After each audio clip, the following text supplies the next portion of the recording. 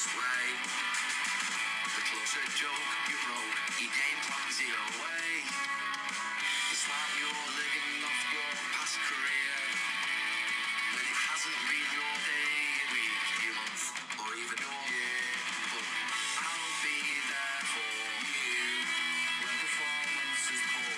I'll be there for you and you're losing by 4. I'll be there for you because he scored that Hello and welcome everybody to another episode of the world's greatest podcast. That's the way the cookie crumbles. Woo, woo, woo. Yes, this week it's just me and Jim. Stan's watching United. They're the early kickoff this week against Villarreal. At time of recording, it's 0-0.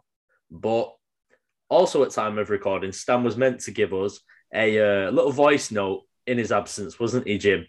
No, it's an absolute joke, that man. He's on part-time this week and he can't even come in and do his shit. He can't even send in a bloody voice note for us to read out for all the listeners to hear Stan's opinion, the big Stan opinion on the Ollie sacking, or mutually parting. Well, not really, Schmeigel, but they've not said they've sacked him. They've said that he's just left, which I find quite weird. Another thing I find weird, Jim, is this press conference that they called, and he did this like interview almost like as a, thanks for the memories. Yeah, is that really? I don't know, maybe. Honestly, I don't know why they did it. I'm trying to think of a reason. But yeah, kind of funny from my point of view. Obviously, but a lot of United fans, it would have made them feel like, that was actually a good 3 years and it's finally come to an end. But really, when you look at it cynically, was he always on the verge of being sacked pretty much for the past 3 years? He had a great start when he was interim manager, and then once he got that permanent role, it was kind of we're just waiting for Ollie to get sacked, and he gets saved by Bruno. Was really good for a bit. They go on like an away run. But yeah, he's finally gone, and we thought he would have went. Was it 3 weeks ago, 4 weeks ago? I think me and you. I think Liverpool. I think Stan was on the podcast again. I mean, I say part timer. Jesus, he's docking his wages. We need to look into his holidays. Agreed. I've had no annual leave this year. He's been shagging our receptionist who does all the holidays. Well, someone has to. Well, he must have a fucking schlong, allegedly. But yeah, I remember me and you saying after the Liverpool game, we spoke like he would have been sacked, because in my mind, and I'm sure in a lot of other people's, he was going to get sacked. It was just an embarrassing defeat. And then to do the same at City the week after, and then you think, right, international break, this surely gets sacked. He stays, and he goes to Watford and doesn't get beat at Watford, he gets battered. He could have been 5 if they didn't encroach on a penalty. That at Watford as well. Watford, it's just he had to go, and he did, and we'll see who comes in next. There's lots of talks of Poch. What do you think of Poch being at United? Would it be a good move for him moving out mid-season from PSG? I think it would be a good move for him, purely because I know people say, he's got Messi, he's got Neymar, he's got Mbappe. Mbappe's going at the end of the year. He's not staying. He's leaving. Messi, although I consider him the best player of all time, and probably Poch does as well, after Maradona, I would probably believe. And then he's got Neymar, but he's not happy. You've not seen Poch smile really since he's been at PSG. He's almost lost his, his love, to be honest with you, because at Tottenham, you saw his brand of football and you saw what he could bring to the table. And Pochettino's an excellent coach. I don't know about manager, because that's what's kind of let him down at Paris at the moment, is man management skills, being able to keep everyone happy. PSG, everyone falls out with everyone as well. But it's his dream to manage United. He said it in the past. He's had like many a dinner with Fergie, and he considers him his idol to a point. So I think he'll go if United want to do that. But I think they could just settle for an interim till the end of the season and then go for Poch. But if you're going to do it, just do it. You might as well. If you're going to do it at the end of the year, do it now. Yeah, I mean, there's talks that it's going to cost 10 million in compensation, but when you're United, it's pretty much pocket money in it. So, and to get Yeah. Poch in now, yeah, you're not going to challenge this season. Maybe you can do something on the European front, just on one-off games, but you get the team embedded in. You have more than half a season to create a new culture. See what deadwood you want to get rid of, to try some players that maybe have been on the fringes under Ole, such as like Van den Beek, who was a massive fan of Donny when he was at Spurs. He was picking him up while he was at Ajax, and maybe he'll revitalise players like his career. I wonder what he'll do with Ronaldo. The way Poch plays, very high intensity pressing, kind of hasn't worked at PSG, although the results have been really good. They're bound to be when the team is that good.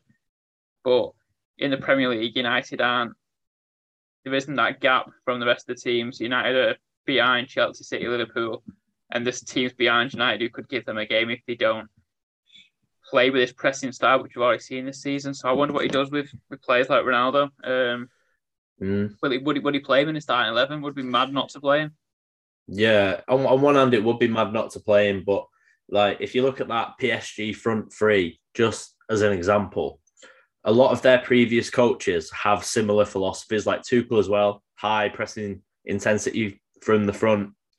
And in the past, they've had players who will run, like a Di Maria, like a Cavani.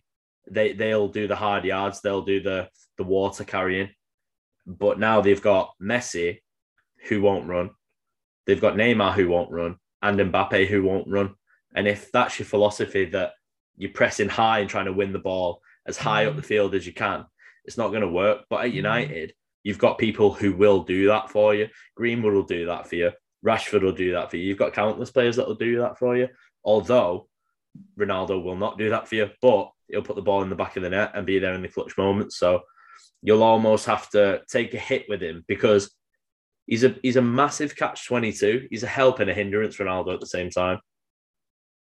Yeah, definitely. I agree with you. Pochettino to United would be very interesting. Just to see how it would work. I can imagine it was because he's a top-level coach. He's proved that in England already. But just what football he's going to play, who he's going to play. And yeah, I mean, he's sacrificing an easy title win, which he's never had a title win his career as a manager. So it's a big thing. It's a big step for him, a big gamble. So credit to him for that if it does happen. But I guess we've got to give Watford some credit because, I mean, 4-1 against United, 5-2 against Everton. We have these down as going down, and Ranieri's come in, and that's two huge wins. Yeah, massive. The Tinkerman's at it. He's got Joshie King bagging at the moment as well. He always scores against United, but he's got Watford looking like a team who could actually mount a charge. And they talk about new manager bounce, but Ranieri could genuinely get them out of trouble. Like if you look at Watford's team, they've got some talent in there. Like we said, Josh King.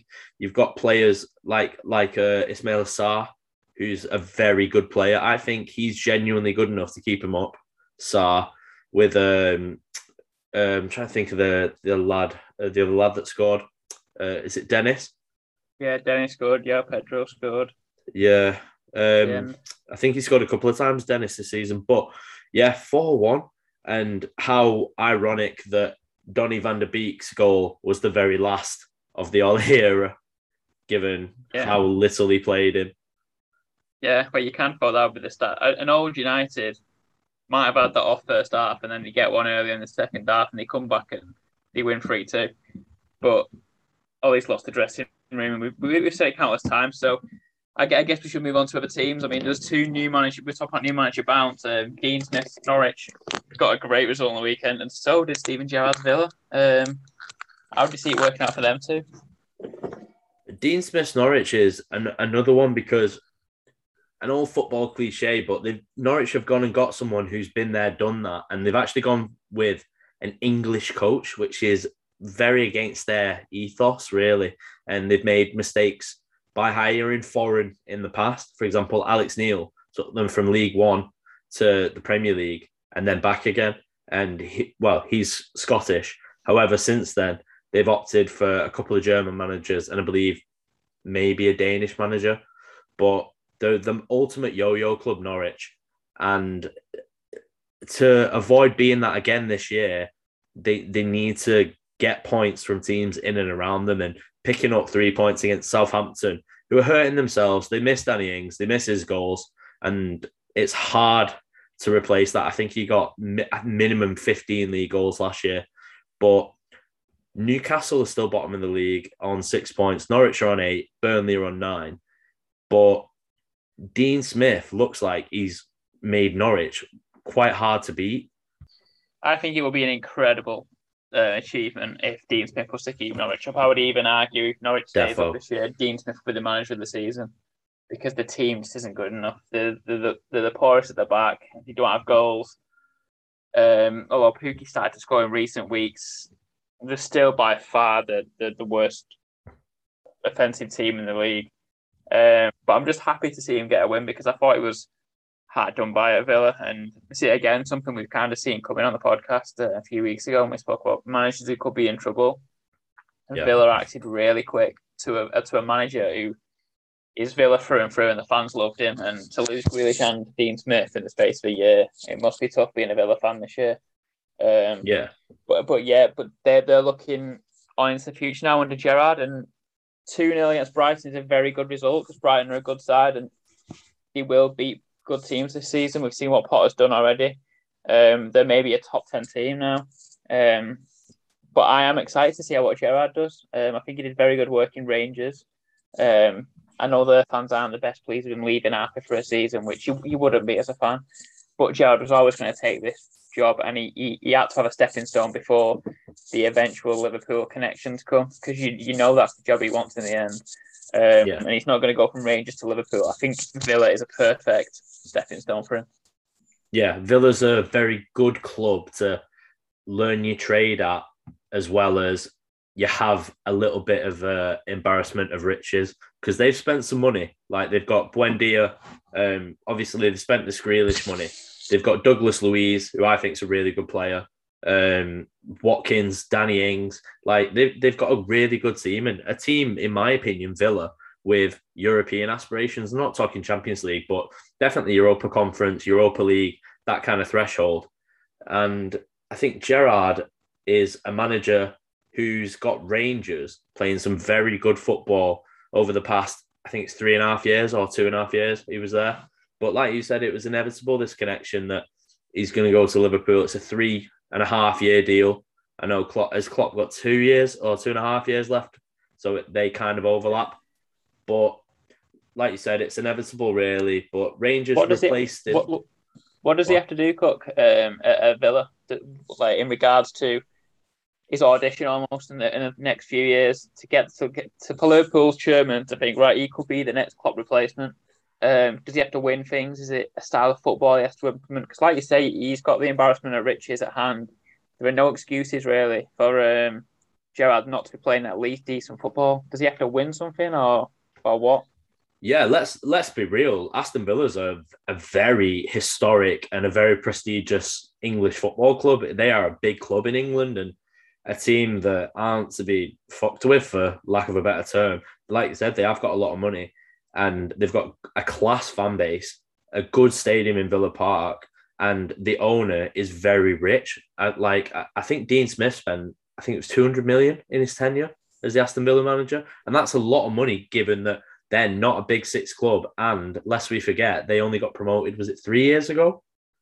Yeah. And they spent that sort of money. 100 million in the first season. There you go. And they've scalped Brighton, like we say, Graham Potter. Everyone's been very wax lyrical about him with the England job. Southgate signed a new deal. I think it was yesterday.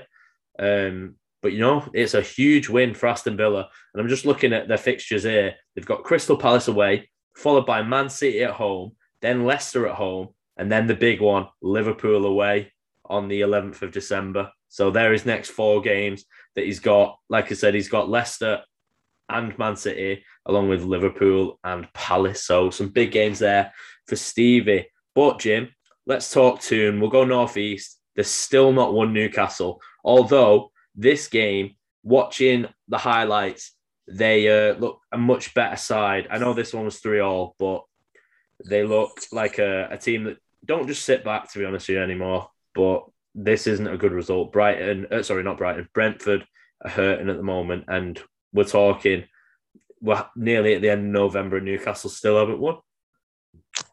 Yeah, it's a really tough season for Newcastle fans to start with, but with the Bruce going and with Eddie Howe coming in, things are looking on the up. And yeah, they've not got that win, but I think in the last 2 games they've looked much better. And I know Brentford are, like you said, they are hurting. I mean, Norwich, Burnley have turned over in recent weeks, and then they couldn't beat Newcastle, which for them, they'll be worried that they might be dropping into a relegation battle. But Newcastle, I watched them against Brighton 2 weeks ago. I thought they were probably the better team.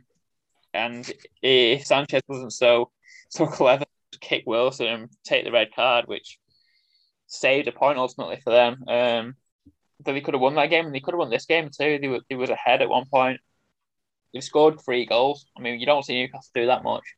And I think Eddie Howe is a real interesting coach, because there's not many managers now who take that role of coaching training, where you see the videos of Howe and he is running them sessions. So he's got some players, his favourites. He's got his Fraser, he's got his Wilson. Him and Fraser aren't on the best of terms, are they? Well, no. But for a spell at Bournemouth, he was really good together.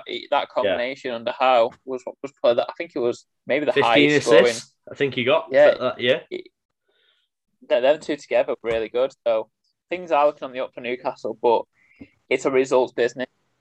You could imagine they will spend in January, because these owners will not want the club to go down. It would be very funny if that happened. Who do you think could take a punt on them? Given that, let's say we get to January, and God forbid for Newcastle fans, they still haven't won a game at this point. Who's going to think, you know what? I'll go to this team, even though they are really rich. Newcastle probably have a 5-year plan for working the way up the Premier League ladder. But I think that 5-year plan vastly becomes a 7 or 8 year plan if they get relegated.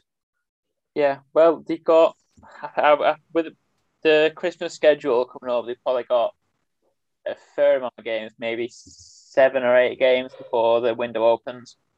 And like you say, they will need points before that, because if you get into January and they're still bottom of the table, it's a gamble anyway for a big player to go to Newcastle.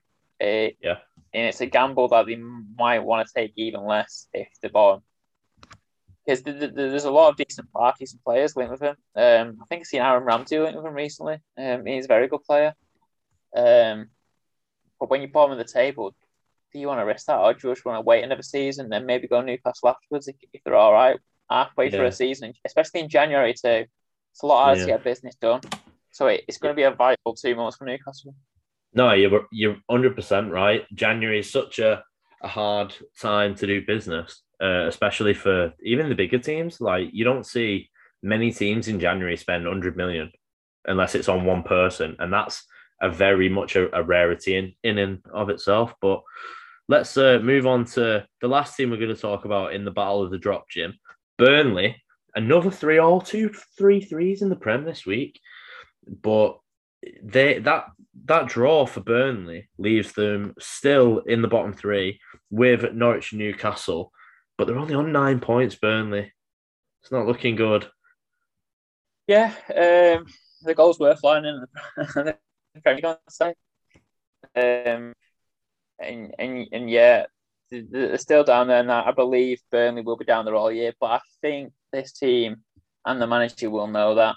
I think they're not experienced in fighting relegation, so I would actually back them to get out of it. I mean, they've actually only lost once since September, and that was away at City in the league. And so you can't really complain there. They got draws at Leicester, draws at Southampton. They drew with Chelsea. They beat Brentford to win their game. They drew at Palace. Listen, Palace beat us. They're not a bad team. I mean, you was at home, so maybe you could have wanted a win, but they're hard to beat, is my point. And there's some of these clubs below them, like your Newcastles and your Norwiches, who have just rolled over and lost easy. Burnley, unless they're going away at Anfield or Etihad or Bridge, they're probably going to be in it until the end of the game. Yeah, they've got a style of football, and they're not going to change for anybody. But do you think that because they've had a takeover Burnley as well, that we forget? It's obviously not on the same scale as Newcastle's takeover, but they've been invested in, and they bought Max Cornet. Do you reckon they'll invest again in January to keep him up, maybe, because they've shown that they can get deals done like Cornet, and he's their best player this year by far? Yeah, well, to be honest, with the way they've operated for the past 4 or 5 seasons, I would be surprised, even with the takeover, to see him spend big. It's not what you associate Burnley with. They're almost a championship club in the way they spend and the wages that they pay players. They're just so well run and so well organised and a lot of it is to do with Dyche's coaching staff. That we just kind of accept them as a Premier League, like a standard team that won't go down. But they're overachieving every single season, and if they stay up again this year, it's another overachievement. So credit to them.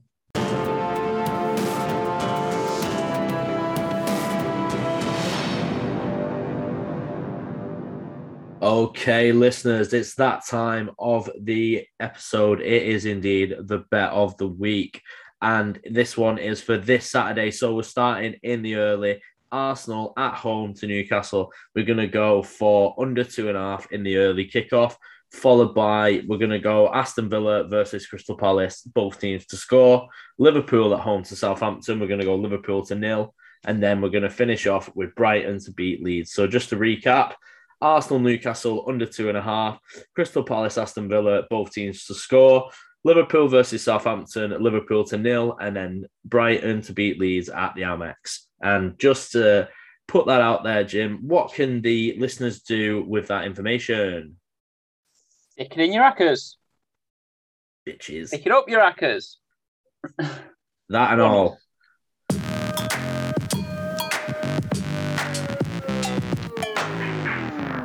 Okay, welcome back, listeners. So it is that time where we're going to talk about the upper echelon of the Premier League. You could say that they can't sit with us, Jim, for a bit of a Mean Girls reference. But it's a bit of a 3-horse race we was talking about off mic, and me and you and Stan was talking about it, that it's really between Man City, Chelsea and Liverpool, really, for the Premier League at this moment in time. Yeah, it is. It was, I think it's been a few weeks since we actually mentioned him, which is not like football podcast, really, because you seem to only talk about the big teams. But we're all inclusive here at the Footy Podcast. Yeah. And we was mentioning that, United with the squad they've built and what they've done in the summer, bringing Ronaldo and Sancho and Varane, they'll be a title challenger. But let's just face it, they aren't this year. They've fallen off so far behind, and it is clear to me that Chelsea, Liverpool, and City are by far the 3 best teams in the league, and it will go the distance. And it's really interesting, actually. It could be one of the most interesting title races we see, because normally there's only 2 teams in it, but now you've got 3. So the games between the 3, there's more of them, and the more important. And I guess I want to ask you, Cook, what separates it? If you was to pick a winner out of them, and I know you're a Chelsea fan, so biased fan, you're going to think Chelsea are going to win it, I'm going to think City are going to win it. But what separates them? Because I don't see much differences. Yeah, the thing is, I'm going to be a bit of a bitch here and sit on the fence, but I'm going to explain why. So I don't think it's anything necessarily that separates them, apart from Man City and Liverpool, because I think those 2 have the best squads in the league, arguably in European football, world football. I think those 2 have probably the best squads. But the main thing is the 3, they all do something excellent, but it's different and the other teams can't do it. For example, Man City's possession-based football, they play it better than any other side in Europe. They play it better than any other side. Chelsea can't do it as good as Man City, nor can Liverpool. Liverpool play the high-intensity pressing football, rock and roll football, as Klopp calls it. Chelsea can't do it as well as them, nor can Man City. Chelsea have the main weapon that Chelsea have is the squad, and the fact that we've been missing Lukaku, who doesn't start again tonight against Juve.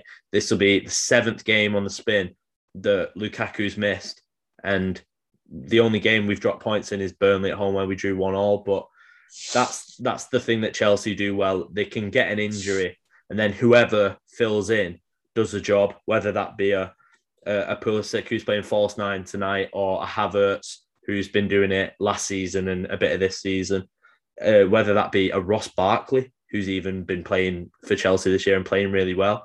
And I thought Ross Barkley was well out the door. So it's not really what separates them. That's what they do differently. But like I said, they all do it really well. What do you reckon? And that was me trying not to be biased. Yeah, I actually think the two best squads in terms of what you can bring off the bench go to Chelsea and City. I think you look at some of Liverpool's benches this year, and they have struggled with injuries. The bench at Arsenal was full of names that you hadn't really heard of in some cases.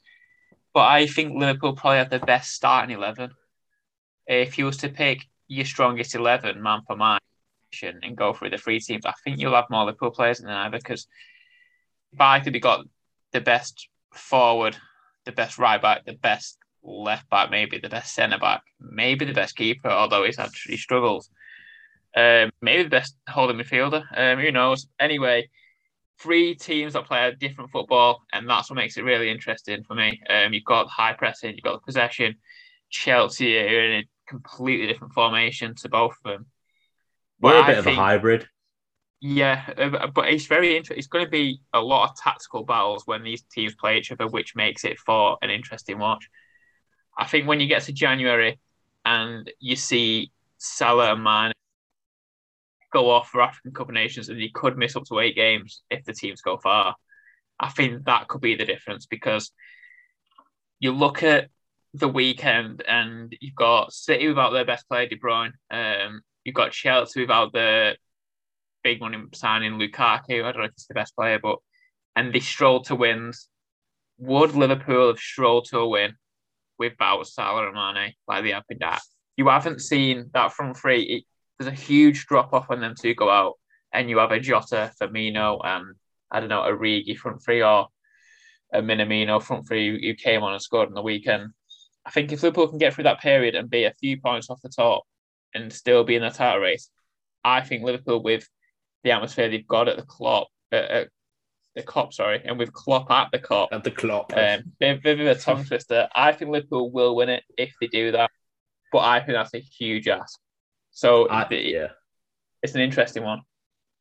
Yeah, I think that they will struggle when that happens, because I made the point, I think it was in the last episode of last year on the podcast, that Virgil van Dijk getting injured, Salah dragged them to the top 4.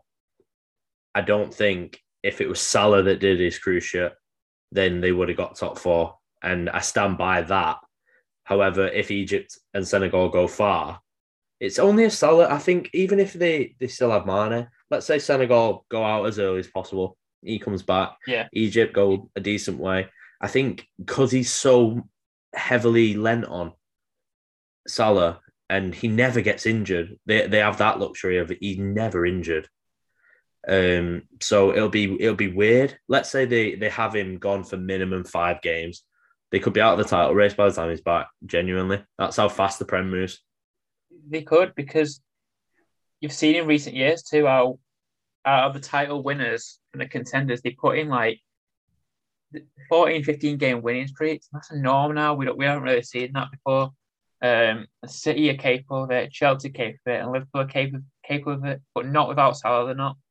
And if the points distance becomes to a drift, it's a mentality thing as well. Liverpool are looking up and they're like, 9-10 points off the top, and it's kind of like this is going to be so. I know the mentality monster, as they say, but it's such a hard ask, and especially with the rate of City and Chelsea going to keep winning, they're not going to drop off.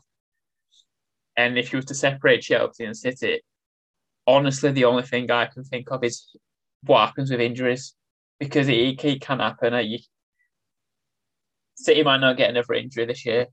Lukaku might not come back for a bit longer. Do you know what I mean? Stuff like that can happen. And then the games between each other, they will be really important to the title race. I honestly can't split Chelsea, City, and Liverpool, other than the AFCON factor for Liverpool. Yeah, there's a slight AFCON factor for Chelsea. However, I stand by my point. Like Mendy and Ziyech would go. However, like I said, Chelsea's main strength and main weapon is the squad. Kepa will just go in and they'll put an Odoi in, or they'll put Mount in, or Havertz. Same with City. City are Barkley, going to lose a very good player. That's what I mean. The squads, our squads are so much better. Yeah. Liverpool may have the best 11, however, our squads. And let's be real. Chelsea, Liverpool, and Man City all have serious European ambitions to win the Champions League. So they can't. It's not as easy as just going, okay, we'll just prioritize the Prem. When definitely not. There's massive games to come, and a big one for Chelsea tonight against Juve, and a huge one for Man City tomorrow night, Jim, I believe, against Paris. Yeah, it is. We should have beaten them the first time round. So I hope they're up for this one, because we battered them in Paris and just got beat on the break and bagged 2 great goals. Mm-hmm. But yeah, it's really interesting. It's going to be hard for one of them teams to not win anything, because there's going to be one of them with left-back trophies, most definitely. And keep your eye on it. We'll keep talking about it on the podcast, especially when games come. So we'll see what happens in a few months.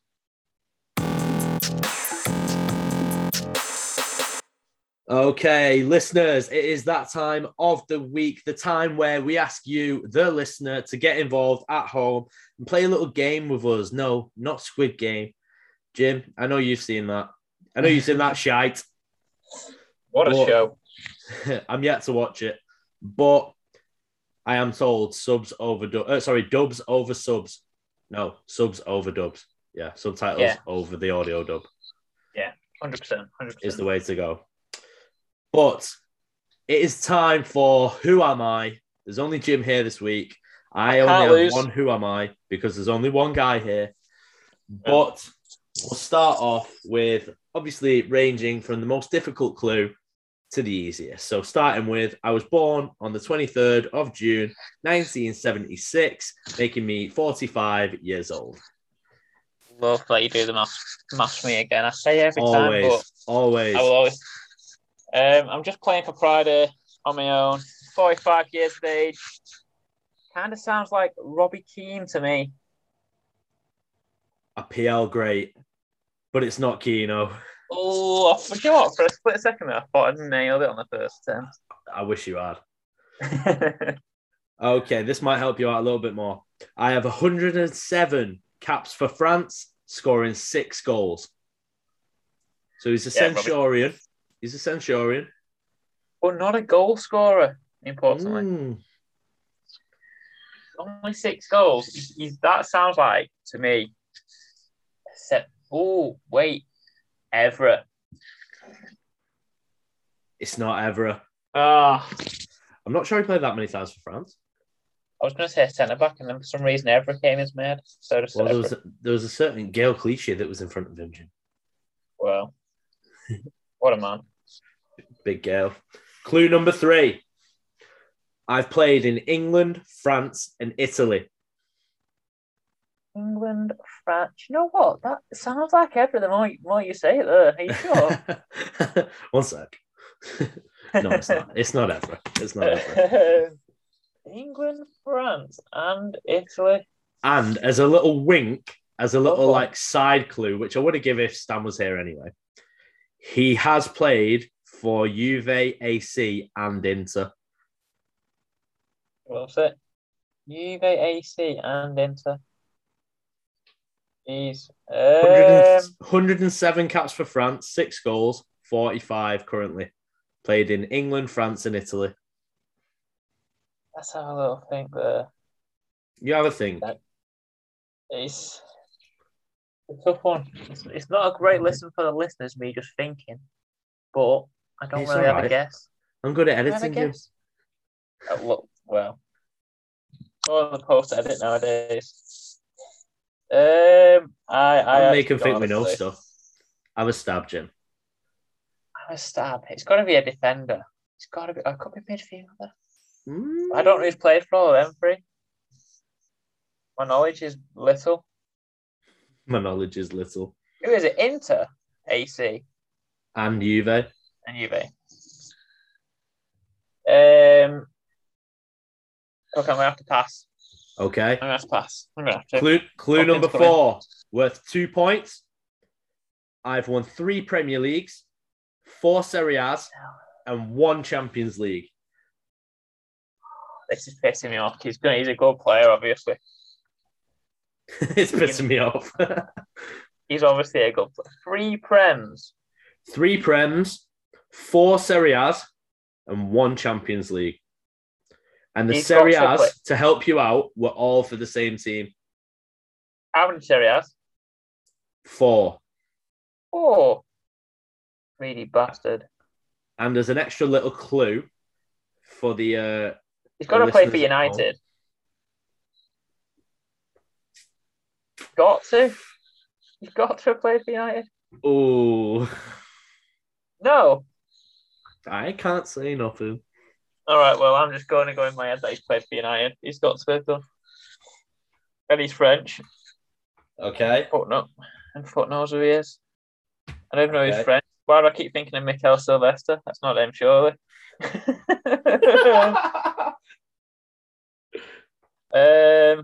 Let's go. Oh, Cup, we're struggling. No, I might have to say Mikel Sylvester. That's my guess. I think so. It's not Mikel Sylvester. Okay, you know what? I'm going to give you an extra clue. Go on. Okay.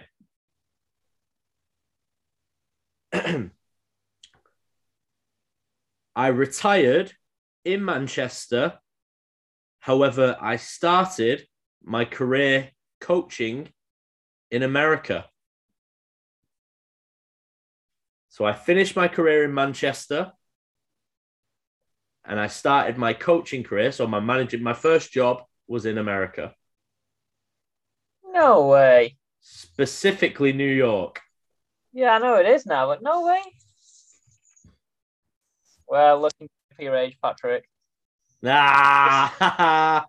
Also, what? I know he played in Serie A, but I didn't realise he played for all them teams. Yeah, so he made 2 appearances for AC Milan. His first of the Italian teams between 1995 and 96. That's out of my head. And then straight to Arsenal. So I'll go for it in order, sorry. Started at Cannes in France for 1 year, and then he was picked up by AC Milan. Then Arsenal, then Juventus, then Inter Milan, and then Manchester City. Wow. Do you know what? I just tunnel visioned in my head. I'm thinking, if he's won 3 and he's 45, it's got to have been like 3 and 4 years or something. No, United ever did that. Yeah. My last clue was I've won the World Cup and Euros back to back. Some career. Yeah. He's just a winner. Yeah, Vieira's a boy, isn't it? When you think about it now, when you list off his honours anyway. He's a real stat padder in those beast teams. No, but you can start past the World Cup. No, you can. You can. Yeah. Fair play, Patrick. And a great win at City the other week. I said it before, I'll say it again. So, listeners, it is that time, the shittest time of the podcast, the time where we do have to love you and leave you, but it's also the time where I can tell you where to find us when we're not around. So you can find us on Instagram and Twitter using the handle @CookiePodcast1. That's @CookiePodcast, followed by the numerical 1. You can find us on YouTube in clip form. Just search in TTW TCC podcast in the search bar and subscribe to us. Give us a 5-star review wherever you get your pods. And yeah, it's been episode 121 of the podcast. And that's the way the cookie crumbles. Did it.